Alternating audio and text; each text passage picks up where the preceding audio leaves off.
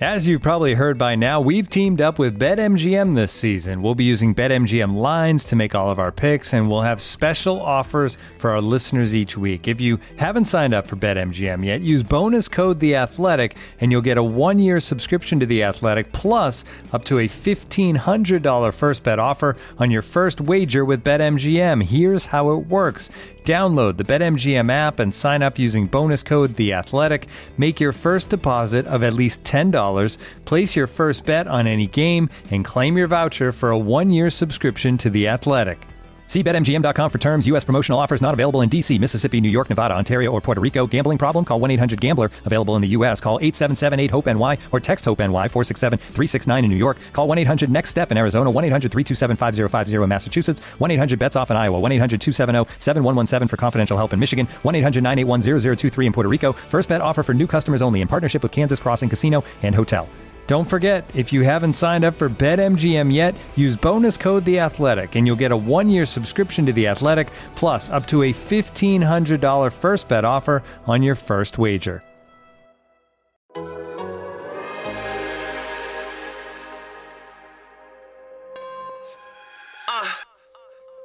You are now tuned into Anything's Potable, the most honorable, the most audible. Hold the applause, like Paul Pierce when he was fresh out the hospital, like Antoine when he shimmied after shots went through. So tell me why you mad. Welcome to Anything is Potable, the Boston Celtics podcast here on the Athletic Podcast Network. I'm your host, Sam Jam Packard, professional sports fan, and I am joined, as always, by the kid, the god, the legend himself, Celtics beat reporter from The Athletic, and we are coming to you the day after the Celtics take down the Miami Heat in 7 games to win 100-96. The Celtics are going to the NBA Finals. They almost choked away the game. They were up by 13 with 3.5 minutes left to play. They made it the most stressful game in the world. Jay, you were there in Miami in FTX Arena. What the hell went on out there, and how did the Celtics pull this one out? Well, I mean, they really controlled most of the game. They had an amazing start. They were pushing the ball. They were taking care of the ball. They were rebounding like hell. Second quarter was bad. Like just so many fouls. Could not keep Jimmy Butler off the line. I didn't feel like it was one of those things where the refs were screwing the Celtics or anything like that. Like, those were legitimate fouls, well-earned fouls. Kyle Lowry did a little grifting at the end of the quarter, but Kyle Lowry does that from time to time. Phenomenal grifting at the end of that quarter. I think he got 5 points to cut the lead at the end of the half. That was some of the best Lowry grifting I've seen in a while. Yeah, and the Heat, they kept coming, man. For most of the game, I could not believe the Heat were as close as they were. And then they pull within 3 in the fourth quarter, early in the fourth quarter. And I just felt like the Celtics reached another level at that point. Heat didn't score for like 5 minutes after that. The defense was just unbelievable. They locked in. And I think that was the stretch that showed that this Celtics team was ready. Like, they've gone through years where they weren't ready enough for the big moment, dating back to the 2018 conference finals. And that's not fair to judge them off that because they were playing against LeBron James and they were all super young. Jason Tatum was a rookie. But then the bubble in 2020, same thing. Like, every fourth quarter, it seemed like in that series, shit just went sideways. This time, Heat could come within 3, just like it was in Game 6 on the road in Milwaukee. You know, the crowd is going crazy. Everyone is ready for the home team to come back, and the Celtics just silenced everyone. And they almost gave it up at the end. I was going to say. They did a really good job of almost giving it up at the end. But, oh, man. What was your thought process when Jimmy Butler decides to pull up for that 3? Oh, I thought it was like absolutely going in. Just the amount of just his dominance in Game 6 and him hitting ridiculous shots and him hitting threes, which is just generally not part of his game. like you're feeling as good as you can feel as a fan being up 13 with 3.5 to play, and like all the things you mentioned about the Celtics, like not responding in the clutch, like not making the right plays, like they had done all of that to kind of build up that lead. And I thought they still continued to make the right play down the stretch. Marcus Smart had 2 or 3 just wide open looks that just, if he made one of them, would have ended the game. And you thought they made the right play down the stretch?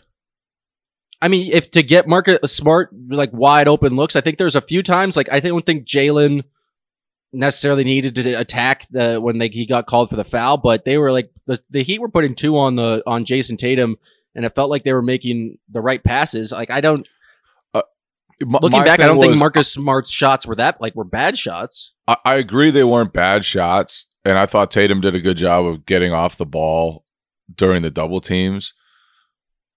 But you can't just keep settling for threes when you keep missing them. Like, find a way to get to the seams, find a way to get to open space, find a way to get somebody else a bucket. And then the thing that, to me, made a couple of those bad shots or that Smart took him with like 10 seconds left on the shot clock. You know, you can get that look whenever you want because you know the Heat are going to double Jason Tatum and Marcus Smart will be there one pass away. So don't shoot it with 10 seconds left on the shot clock. If you're going to play like that, burn as much time off the clock as you can before you do it. But probably just don't play like that. like they do such a great job. They do such a great job of not settling most of the time when Jason Tatum gets doubled. And Smart has become so good at playing in the seams and getting guys opportunities off that double team. And I just felt like in those moments there was too much settling. And they were just playing prevent offense when they would obviously were still in danger. That happened quick, man. It happened so suddenly where it was like, oh, the Celtics are in full control. They're up 13 with 3:35 left to 16.6 seconds left. Jimmy Butler is pulling up for a 3 that probably would have ended the series and ended the Celtics season had it gone in. What do you think about it was Jimmy's such a decision quick turn. I was sitting there like, holy God, this would be the worst loss. One of the worst losses in NBA history, given the stage and the lead and everything else. Yeah, I was expecting Ime to call a timeout at some point, like, let's calm down, let's figure this thing out, because you're right, it did happen very quickly. All of a sudden, Lowry hits a random shot, another missed 3. That Strus 3 was so tough. Was insane. And for him to just that was he only had 8 points in that game. For him to be able to just hit that shot in that clutch moment was kind of wild. But what did you think of Jimmy's decision? That was such a big shot. Good Lord. What did you think of Jimmy's decision to go for the win instead of going for the tie? I didn't hate it. I mean, obviously he's not the best shooter in the world, and his game is predicated on getting to the hoop and getting to his spots, normally in the mid-range. But in that moment, like first of all, he's tired. Everyone's tired. It was probably a daunting task to think like I gotta go create a shot against Al Horford, and then if it goes in, we gotta get another stop, and then if we do get a stop, I gotta go play 5 more minutes to make it 53 for the night. Do you really think that's what he had all that thought process in that? No, I don't. 4 but seconds. I think he just said, "We're gonna win this fucking game." Yeah, that's certainly possible. He went for the kill shot, and when he pulled up, I was 100% sure it was going in. There was not a doubt in my mind that was going in, regardless of what the percentages say. When Jimmy Butler takes a big shot, you just kind of expect it to go in. He's one of those guys, but it did not go in. The Celtics survived. Yeah, I don't know. I find it hard to blame him for taking a wide open shot against the best defense in basketball. You know, like, it's tough to create a good look against the Celtics, and he got a wide open one. to go ahead in the game. And I don't know if did you see John Schumann's tweet? He pulled up video of the final moments of Game 7 of the Sixers. Yeah, I was about to bring that up. Yeah, which was like almost a identical replica of what happened in the Celtics Heat Game 7. Kawhi missed a free throw, about 11 seconds left. Jimmy comes down in transition. In that situation, Serge Ibaka wasn't like perfectly set up. He didn't have the right angle to stop Jimmy, and Jimmy got all the way to the bucket, tied the game. Kawhi came back and ended the 76ers. But Horford was in the right position this time, and it would have been tougher to get to the bucket. But you do wonder, like, if in the back of his head, he's thinking, I got to put us ahead because that Kawhi shit was not great. That was not great to go through. But who knows? Also, who knows? Yeah, it's like not wanting to go to overtime. I think that the final quarter was 21-18 Heat, and that's the Heat had went on an 11-0 run in those final 3 minutes. So before that, the Heat only had 10 points in that fourth quarter.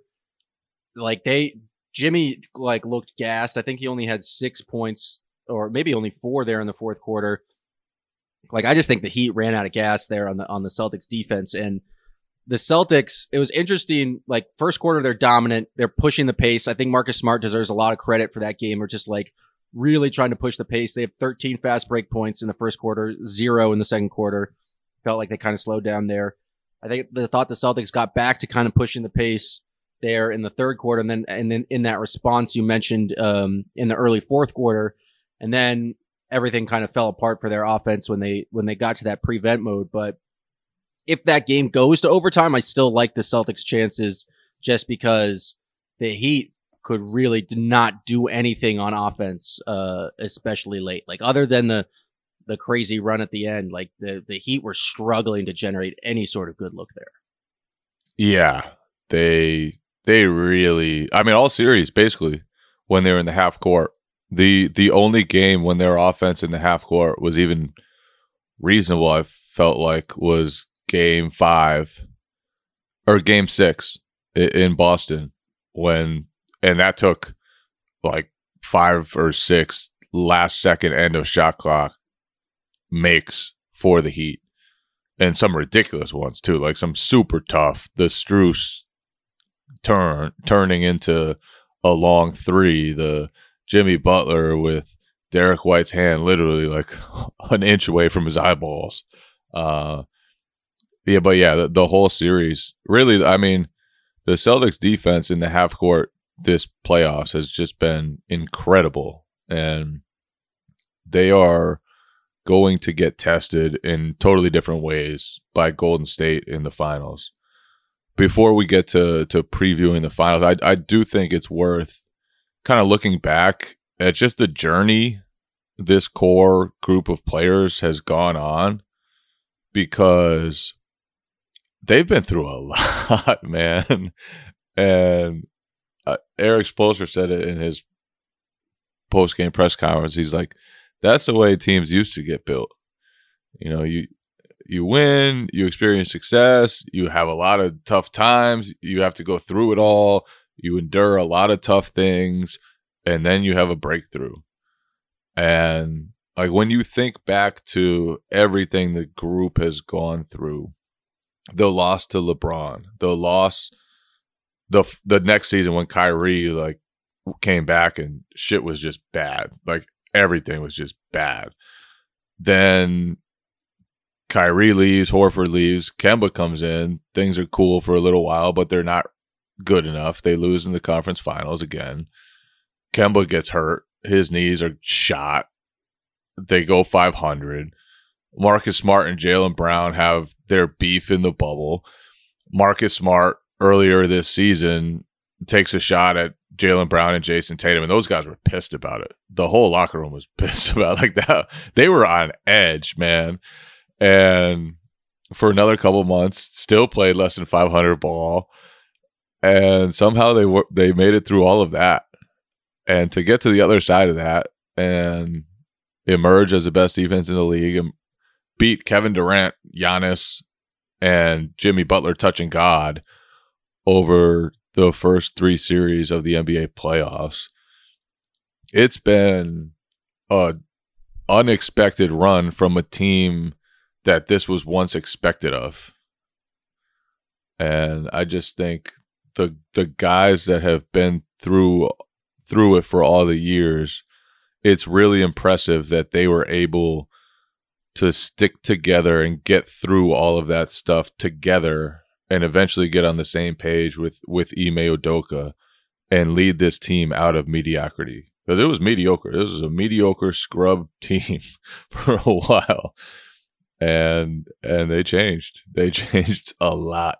Holy shit. Like it's or did I've they never change seen though? Because anything like if that Jimmy Butler shot goes in, that's the biggest choke job of all time. And it's kind of crazy how narratives can change that much. And like him missing that shot, now it's like the how much success this team has been. But like you're right, just this year. But even if they had lost, that would have been the most excruciating loss ever. But so much good happened for them this season, with Tatum and Brown advancing as playmakers, with Smart at point guard, not only unlocking the best defense in the league, but also being good enough offensively that they can thrive. And then, Robert Williams emerges, Grant Williams emerges, Peyton Pritchard deals with being Dennis Schroeder's backup for a while and then, continues to make progress behind the scenes and is ready when he gets his chance. So Derek White shows up at the trade deadline and really, really plays well and fits in a lot of ways. So, even if that shot had not gone in, like this core still persevered through a lot. And I do think they were ready for the moment. I do think the last 3 minutes were more flukish than anything else, but they still almost lost somehow. They got to stop going into prevent offense. They have to. It seems like every time they go into prevent offense, just bad shit happens. Yeah. And it did seem kind of flukish with just Smart missing some wide open threes. The Strus threes, like with a hand in his grill. The thing that's I think been the most impressive about this Celtics team, like we talk about the turnaround, talk about them being in 11th place at some point in January. It's the response to losses to me. You take out that one back-to-back in Toronto where they didn't play 4 of their starters, but they have not lost 2 consecutive games, save for that one, basically in 2022. And the response to losses in the playoffs, Game 6 in Milwaukee, Game 6 in Milwaukee after just blowing Game 5. Game 7 here against the Heat after, getting like a close Game 6, but kind of a brutal Game 6 loss at home to force a Game 7. I just think their response, they led the entire Game 7, and they put themselves in a position where they could give up an 11-0 run at the end of the game and still pull it out. Like they were dominant there in that fourth quarter. And I just think I feel like they laugh about it now. It's like, oh, we got to make it hard on ourselves. We got to make it like the hard way out. But there is just like a confidence around this team. It's like they're going to respond well to a loss. And when it comes down to like kind of brass tacks, like they're going to play like better basketball. Turnovers were not an issue here in this Game 7. And like, I think they like the formula for them, which it feels like they are much better at kind of applying it comes after a loss is just playing phenomenal defense and not turning the ball over. And just every time they've been punched in the face, at least in this playoff run, it feels like they've had a huge response, which I think will definitely serve them well moving forward against the Warriors. Yeah, they should probably start winning games after wins too. Hey, they did in this series. They won 4 and 5. I was talking with my brothers about this, and this may seem like a crazy comparison. It may be off base, but their run so far feels sort of like the 2008 playoff run for the Celtics. And theirs was different because they basically only won at home for a while, but it was similar in the sense that nothing was comfortable for most of that playoff run. Like they screwed up a bunch of times. They lost 3 games to the Atlanta Hawks when Al Horford was a rookie, and that Hawks team was like very mid and just made things really hard on themselves. But when they needed it, they always had it. And, Game 7 of that Hawks series, they pummeled them. Game 7 against LeBron, like LeBron was incredible, sort of like Jimmy Butler was, and they were able to fend him off. And this Celtics team, it's been like they really have made things difficult on themselves. Like they had the Game 5 collapse against Milwaukee to set them up to need to win 2 games straight, including Game 6 on the road in Milwaukee. But when that Game 6 comes, they control most of the game. When Milwaukee comes back to cut it to within 4 in the fourth quarter, Jason Tatum makes every shot, and they just had enough in the key moments. So it sort of felt like that to me, where this team is still figuring out how to win playoff games, how to win playoff series. But when they've needed it, they've been the better team, no matter who they've played so far.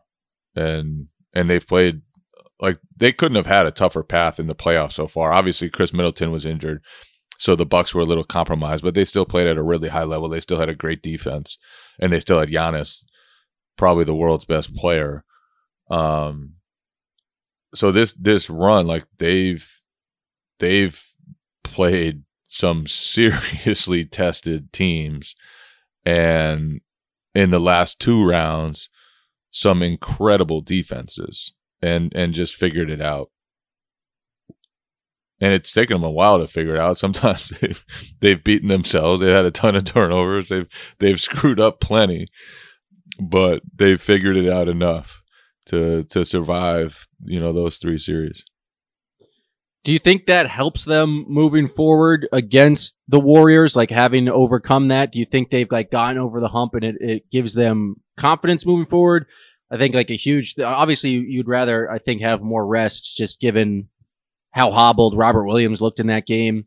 Marcus Smart still, like, only a week ago, we saw his foot and his ankle touching the ground at the same time. Like the Celtics feel like they could use some rest, but how much confidence do you think that gives them moving forward against the Warriors, knowing that like when it comes down to brass tacks, we can figure this out, and like we are generally like believe ourselves to be the better basketball team?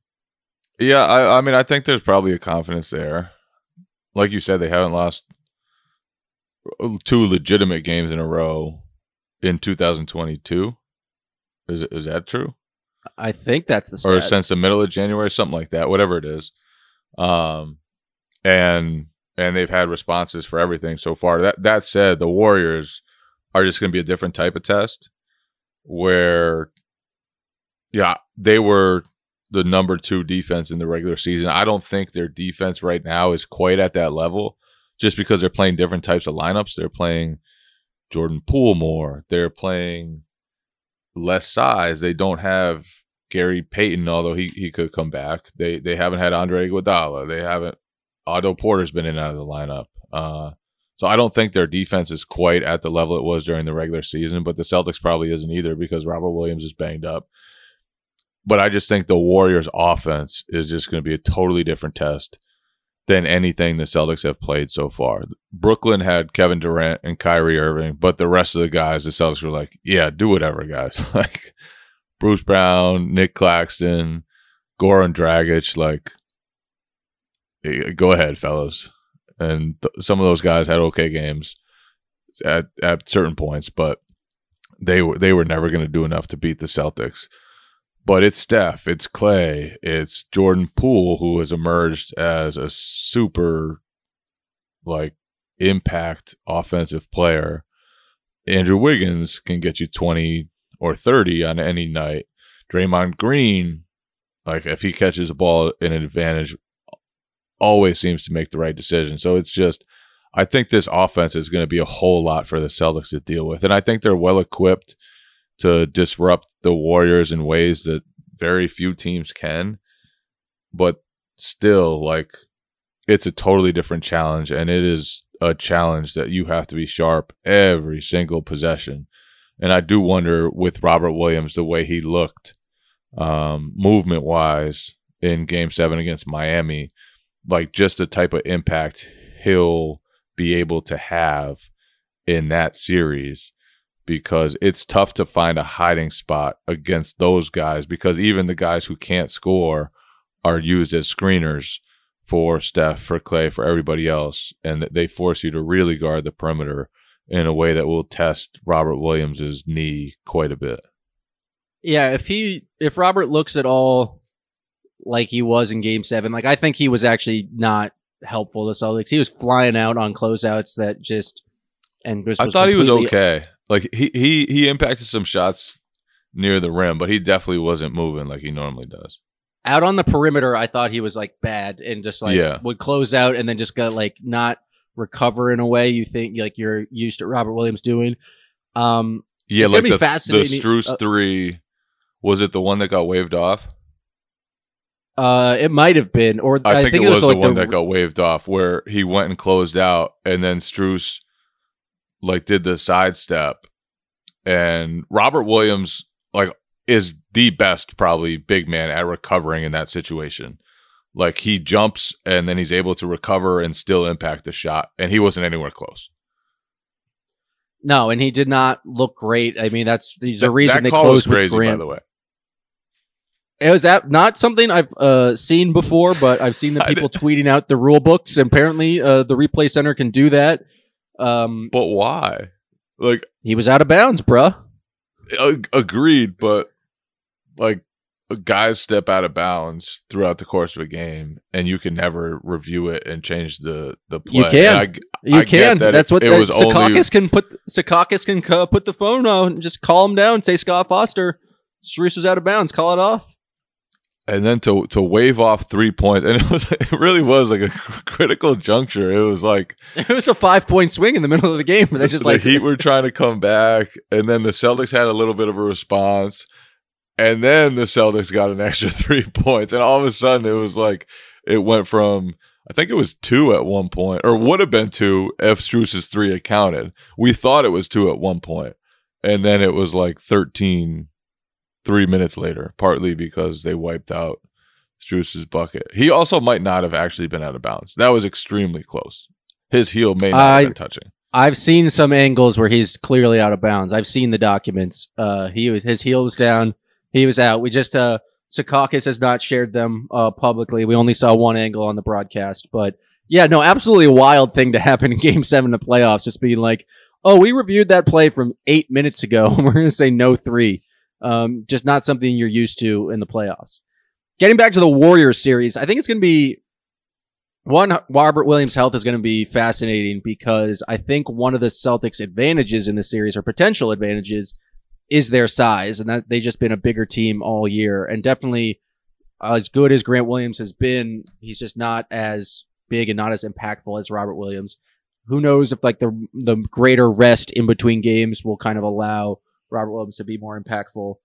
But like you're talking about the Warriors offense, it's like all of those players are much more dynamic, but just their motion and their movement and their kind of inventive, like improvisational play is just such a wildly different thing than like what the past 3 teams have played. So basically it was like against the Nets, it's like, okay, we're just going to focus all our attention on KD.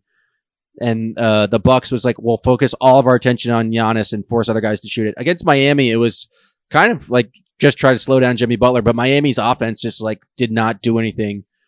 With the Warriors, obviously Steph is going to draw so much attention, but they're constantly moving, constantly cutting.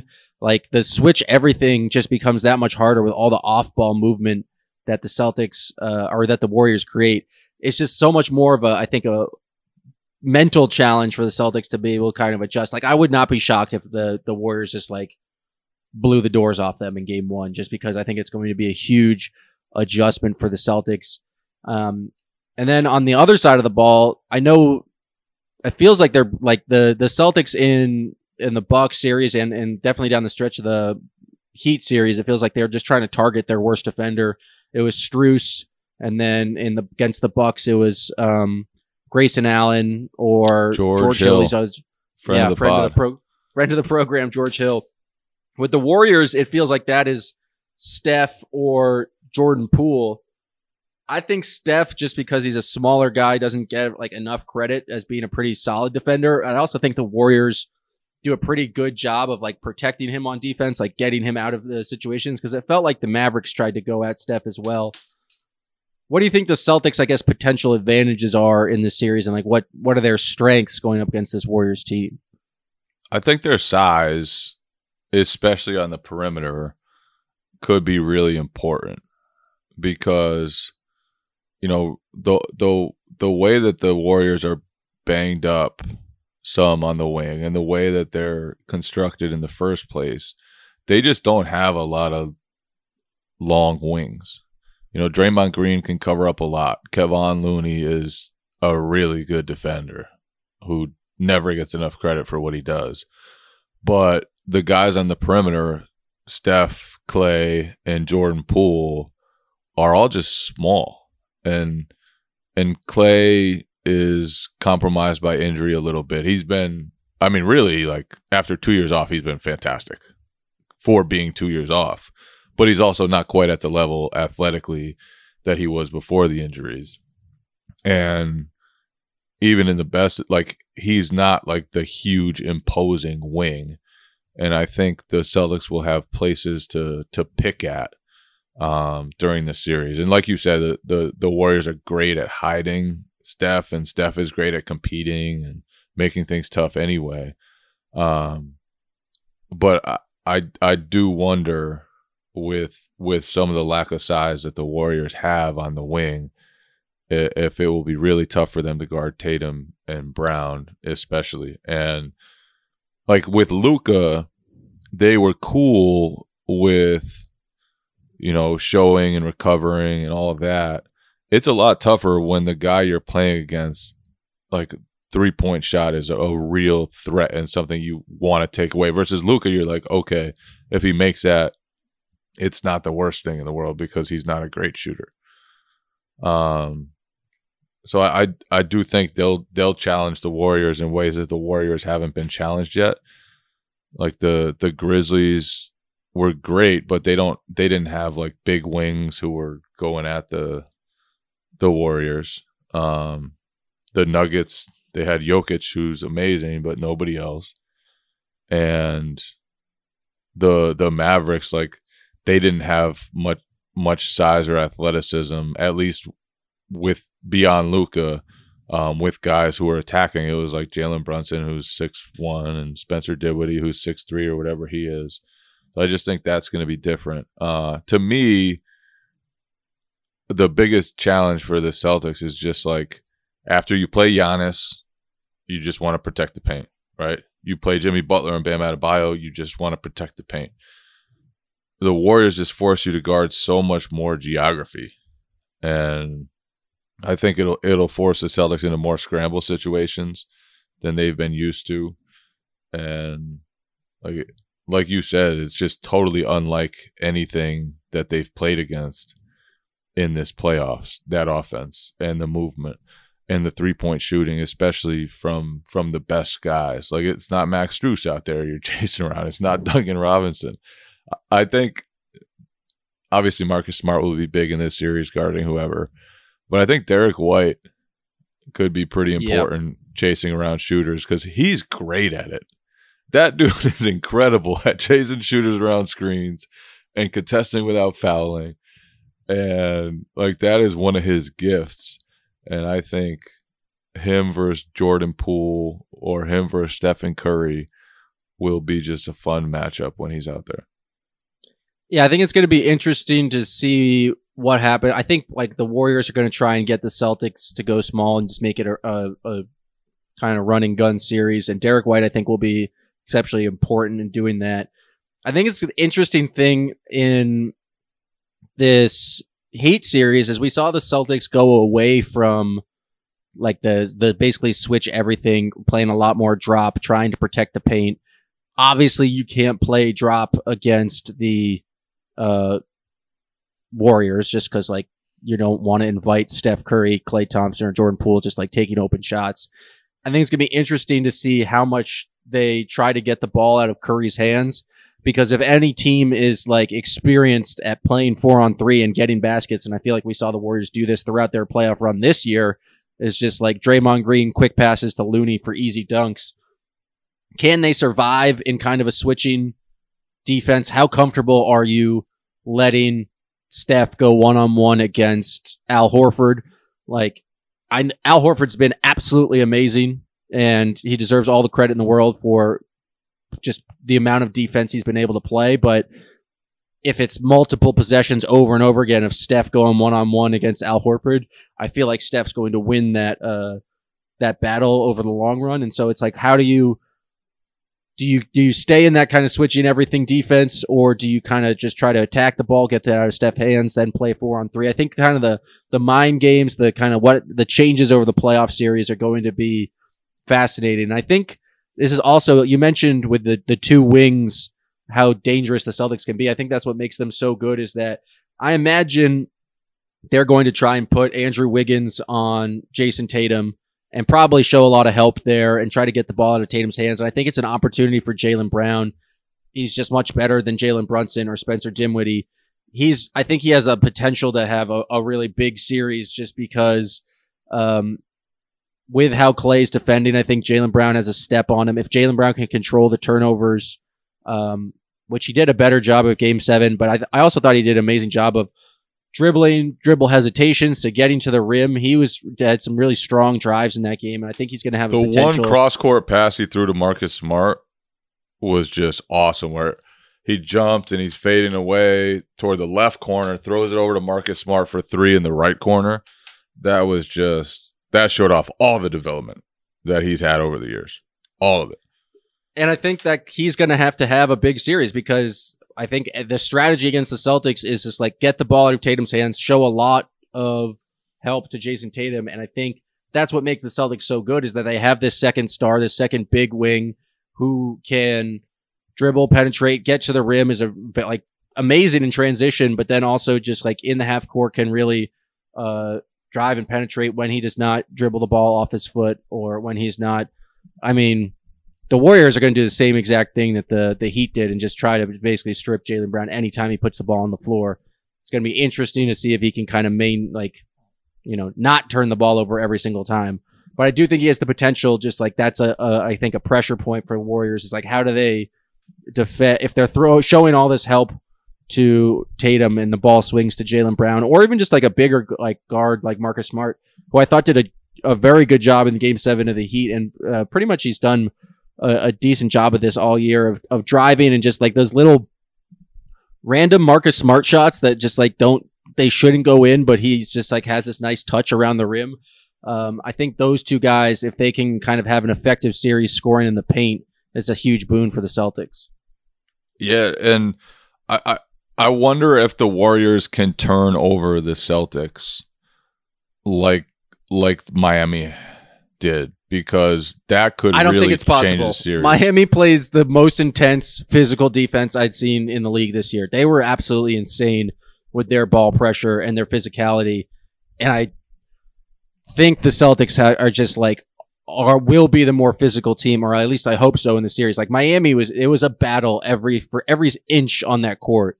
I was actually surprised PJ Tucker didn't play at all in the fourth quarter there. I don't know if he was hurt or what the issue was, or they just thought like Oladipo's shooting is what they needed. But like he was beating up Tatum the entire time. I thought Lowry was doing a good job, Butler doing a good job, Gabe Vincent. I just can't imagine the Warriors are going to be as physical as the Heat were.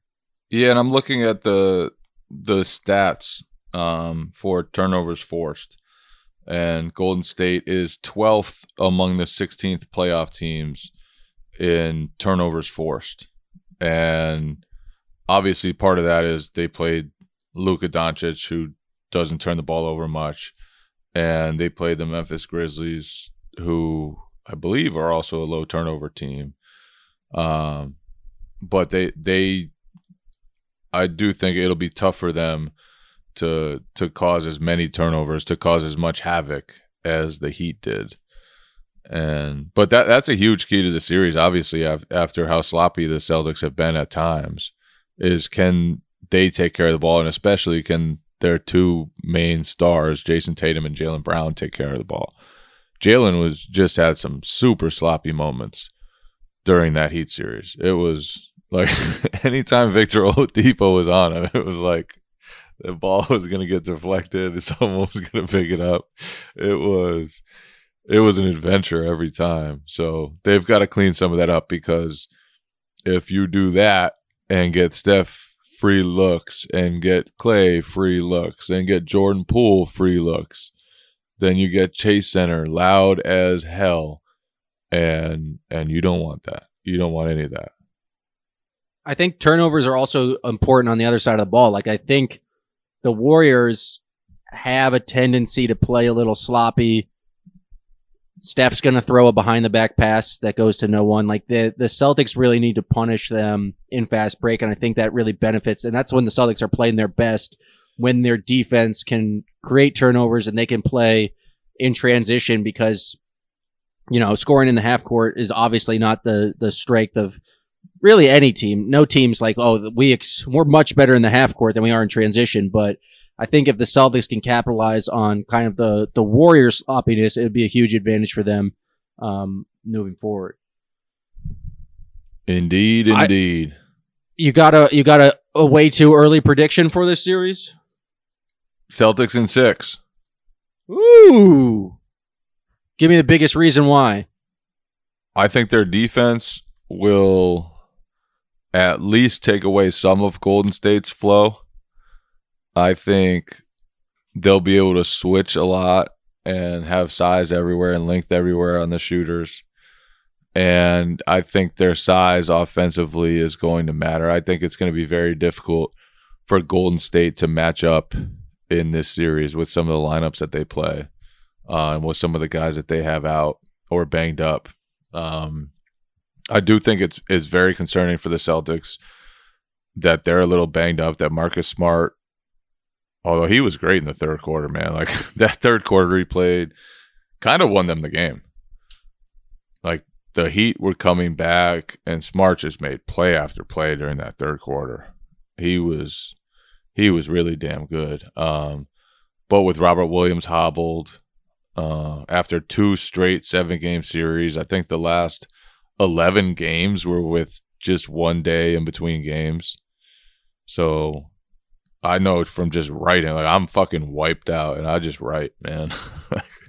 I just write words. I just watch the game. The players have to be really, really exhausted at this point from the grind of all the minutes, all the travel. And I do think that's a major concern for the Celtics heading into the series after all the time the Warriors have had off. And then the other concern is just that the Warriors are awesome. Stephen Curry's awesome. Draymond Green is awesome. Like, those guys have been through it. Those guys have been through it together. They know how to win. And the Celtics are still figuring that out. But they figured out a lot already. And I do think there are some pressure points that they can push on with this Golden State defense. As good as the Golden State defense is, I just feel like there are some places that Boston can get to that can test them. I think the key for the Celtics is just not having a meltdown quarter. Like, I just don't think they can afford to have kind of the fourth quarter in Game 5 against the Bucks, or the third quarter they had in Game 1 against the Heat. Just the games in which they get, like, everything goes wrong for them. Was it Game 3 where they had like 7 turnovers? They just can't have the kind of those awful quarters where they just like lose basketball games in one of those times. I think because when they have played like kind of just like mentally tough and strong basketball, when they have not turned the ball over, when they've relied on their defense, they've won and they've been the better team in pretty much every game that they've played. And so I agree with you. I think they have the advantage in this series, and hopefully they can learn from their near, like, having to go 7 games in the past 2 series and showing that, like, you can't just have these, like, mistake games. You cannot throw away games, especially against this Warriors team. And so I think if they play like 48 minutes in every single game, I think they're going to be in every game. And so I agree. I would pick Celtics in 6 right now. We shall see. All they need to do is steal one on the road right now. They've been amazing. They've been a way better team on the road than they have at home. They won 3 games in Miami, and they've lost some bad games in TD Garden. So it's going to be interesting to see what that dynamic is. Before we go, we got some people waiting here live in the athletic room, so we'll hear from them. Michael M., thanks for joining us here on Anything's Potable. How you doing? Looking for an assist with your credit card, but can't get a hold of anyone? Luckily, with 24/7 U.S.-based live customer service from Discover, everyone has the option to talk to a real person anytime, day or night. Yep, you heard that right. You can talk to a real human in customer service at any time. Sounds like a real game changer if you ask us. Make the right call and get the service you deserve with Discover. Limitations apply. See terms at discover.com/creditcard. This episode is brought to you by Michelob Ultra, the official beer sponsor of the NBA. Want to get closer to the game than ever before? Michelob Ultra Courtside is giving fans the chance to win exclusive NBA prizes and experiences like official gear, courtside seats to an NBA game, and more. Head over to MichelobUltra.com/courtside to learn more. And now, 2 pigeons bemoaning the fact you can stream DirecTV satellite-free. You see this? A family watching baseball on DirecTV with no satellite dish in sight. Let's heckle them. You call that changing the channel? Choke up on the remote, buddy. I hope getting all these games on DirecTV makes up for your mother not pre-chewing your sunflower seeds. DirecTV has the most MLB games. Visit DirecTV.com. Claim based on total games offered on national and regional sports networks with choice package or higher. Availability of RSNs varies by zip code and package. High-speed internet service required. Terms and restrictions apply. Michael M., I've clicked the button and it's not working. The people out there, the powers that be don't want us to hear from Michael M., so let's try Richard D. Richard, how are you doing? What's up, guys? You know I'm ready. Always. Yep. Yeah. Man, I got to laugh at myself on this one.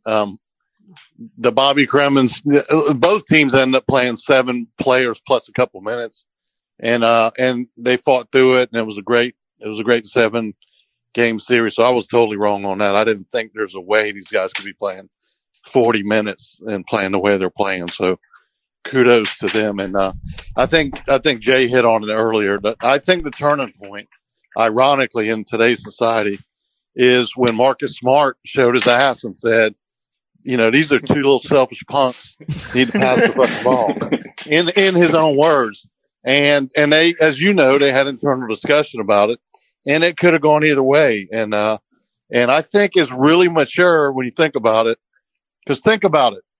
Marcus Smart, so Tatum is in his 4th year? Is that right? Fifth year.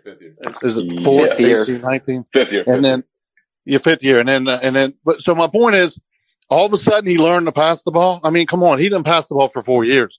So there was a meeting of the minds, and where I'll give credit is this coaching staff took that to heart and then sat down with it. And to give Jaylen Brown and Tatum, think about it, their whole life they've never had to pass the ball, right? If you've seen them in AAU, they would have got benched if they passed the ball. So I think it's really mature that these, I'm going to say kids, have really learned to play team basketball. And I think it took a salty veteran to call them out. I don't think they've ever been called out before. And obviously the coaching staff backed it up, but I think the camaraderie is incredible. I think it's great. I'm amazed they're doing this with 7 players, but it's funny because it's not the same 7, right? Like when Williams is out, they'll bring someone else in, and the minute flow seems about the same. So I hope they can do it for. Had a few incredible blocks. Yeah, you know, I just like that. Here's the difference. Did you see, after you saw it, you were there, but after the game, look at the enthusiasm. You can't fake that. pouty patties out there that are at the end of the bench. I mean, everyone on that team was jacked up. Aaron hadn't sniffed it, and he's jacked up, excited, right? And to the point that the little bit he gets in, look at the energy he's bringing. So I give kudos to this coaching staff. I'm surprised and amazed how quickly he turned it around. But this could last a long time. These are young kids, and there's a lot of talent that isn't getting minutes yet. So I like it. I know you guys are happy. Well, appreciate the call there, Richard. I think we do have to talk a little bit about Ime Udoka. I thought, yes, the Marcus Smart calling out the Tatum and Brown for not passing was like a kind of a key moment, and one that I don't think initially went over well, but clearly had some long-term dividends. But Ime Udoka is a guy who I think what is his introductory press conference where he was like, where he's talking about in front of the team, the guy who coached the team last year. He's like, our assist rate last year was awful. And it's like, not to shit on you, Brad Stevens, but we didn't pass the ball whatsoever. And it feels like a point of emphasis for him the entire season. And it definitely, I don't know if it's just like the Celtics needed a new voice for them, or I don't know exactly what Ime has done to get through to them, but just his coaching job to be able to kind of coach them through this turnaround and to really like develop a culture, or there is a lot of ball movement, and their resilience. I don't know, whatever Ime Udoka has done this year, even if it is his hardo moves, they've worked every single time. And so I think a lot of credit goes to him for reaching the NBA Finals in his first year after just like a disastrous start to the season. His decision just to cancel shoot around was a smart one too. Just knowing how tired I was. I didn't want to go to shoot around. They canceled shoot around. I slept till noon. I woke up at noon. I went to bed at midnight, woke up at noon, and felt more refreshed than I had in weeks. And I'm not saying that was the reason that the Celtics won, but because you felt refreshed. No, but I imagine that some players also needed a little bit of time off and a little bit of rest. And I know some players still went to shoot around anyway and did some work. But I do think like that's just a smart decision that shows he has a finger on the pulse of his team. He's been great. He's been great instilling the right habits, keeping the team together when things were tough. Like he had a tough job this year, and he just kind of pulled them through everything. And he's been hard on the team when they've been bad, which has been kind of refreshing. But I also feels like what he needed was after Game 5, it was Jalen had that horrible first half, and then turning around, it's like, what was the difference in that game? It's like, well, Jalen stopped turning the ball over. It's just like his matter of fact answers are just been fantastic this season, and I feel like he's like one of the reasons you have to give him some credit for like one of the reasons why they've been able to be so responsive to these losses and responded so well is like he's been very objective about what they've done wrong and what they. John C., thanks for joining us here on Anything's Potable. How you doing, John? How you doing? Good. Hey, guys, your prediction on 6, I'm afraid that's not going to happen. John, do you hail from the Bay Area? Yeah, I do. And I've been watching the Warriors for a while. The Warriors are the best shooting team in the history of the NBA. This is true. Okay. Everybody who plays the Warriors tries to double Steph Curry. This is not new. Everybody tries it. Have you heard of Klay Thompson? I have, yeah. I'm pretty sure you have. I'm pretty sure you have. Have you? And this is the downfall to that strategy when you try to double Steph. Jordan Poole, Klay Thompson, even Wiggins will kill you. You just can't do that to the Warriors. They're just too good of a shooting team. Yeah, I think the Celtics. My will have advice to would be just try to to man stay them in up and single do the coverage. best you can, Yeah, not I try think to that's what double they'll try to somebody. do. They'll try to switch a lot. I think a lot Yeah, will fall on Al Horford. Like, is Al Horford good enough to switch out onto Stephen Curry and at least make things difficult for him? And I don't know that he will be. Al Horford has been great in switches against all types of players all season long, but that's just a lot to ask of a big man.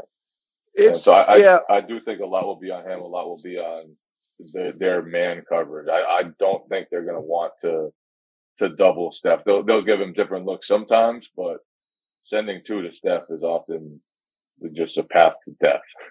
Yeah, it's the path of death. I mean, if you've got Poole in the same lineup with Clay and Steph and Wiggins, you got all kinds of problems. I mean, you can't double anybody, and you hope for the best defensively. And you got to watch those guys cutting. A lot of times they start cutting toward the rim. There's the bounce pass inside to Draymond or somebody, and you get frustrated, and you start sagging in, and that's when the death lineup kills you. They start raining threes. Pretty soon you're behind by 15, 16, 17 points. You change your strategy. Warriors have got you. Only way you beat the Warriors in this series is if there's a bad shooting night by at least two of the Warriors in 2 or 3 games. If those guys are on, forget it. No chance. Pray that they have a couple of off nights and they don't shoot well and Boston gets ahead. If the Warriors win the first 2 games in San Francisco, Celtics are done. They'll never catch up. If they can get a game in San Francisco, I think they got a good shot. If they go back to Boston down 2, you might as well start writing the articles. It's over, man. They go down 2 games going back to Boston, this series is over. I think they got a shot if they can play man defense and hold those guys to maybe 10, 15 points. Don't let anybody go off. I think the Celtics I think they got a chance. They've got good players. Tatum, you know, I'm not sure if Warriors have anybody that can really hold him down. If GP2 plays, they'll let him guard him sometimes. Clay will guard him sometimes. As for Jaylen Brown, they'll probably put Wiggins on him most of the time and see what he could do with him. And sometimes, but that's the way I think they'll go. But unless those guys have a bad shoot night, this party's over quickly. I'm just telling you, man. I've seen the Warriors play 6, 7 years now. I'm a season ticket holder. If they're healthy and nobody gets injured, Boston hasn't got a prayer. Well, thanks for the call, John. Yeah, I mean, the Warriors have been to 6 finals in the last 8 years. They are a damn good team. And so I think it's going to be a tough one. The Celtics have been fantastic on the road this year. And I do think taking one of the first 2 games will be incredibly important for them. But we shall see. Interesting to get the perspective from those in the Bay. This is what happens when I also tag the Warriors here on the Athletic app. We get a lot more fans from around the league. So hopefully we'll do that more moving forward. Our final call of the day will come from Philip D. Philip, how are you doing? Hey, guys. How are you? Doing well. I wasn't going to say anything until I heard the Warriors caller come in. And all I got to say is I know we're talking about the future here, but you guys talked about this. Jimmy Butler was incredible. A man. I feel like every series the Celtics have faced one dominant player in a form or another. You had KD at the Nets. You had Giannis, who's the scariest player ever. But just the mentality that Jimmy brought, I was sitting there shaking in my boots every time he touched the ball. I thought that 3 was going in. And there's just a lot of admiration from my side looking at that. When it comes to the Warriors, I think, it's a scary team, man. I grew up in a household in Boston where we were always the losers. You expect the Sox to lose. You expect the Bruins to lose. You expect the Celtics to lose. There's something about this team that makes me a little bit nervous when they're up. Like, we talk about their ability to bounce back. They're comfortable being down. They're comfortable coming back. But when they're up, they play slow. They're slower into their offensive formation. I just think it's important for them to keep the pace throughout this coming series. It's important for them to really ensure that they're continuing to drive the ball forward because, as we talked about, right, with Miami, it's okay to play slow because they don't really score.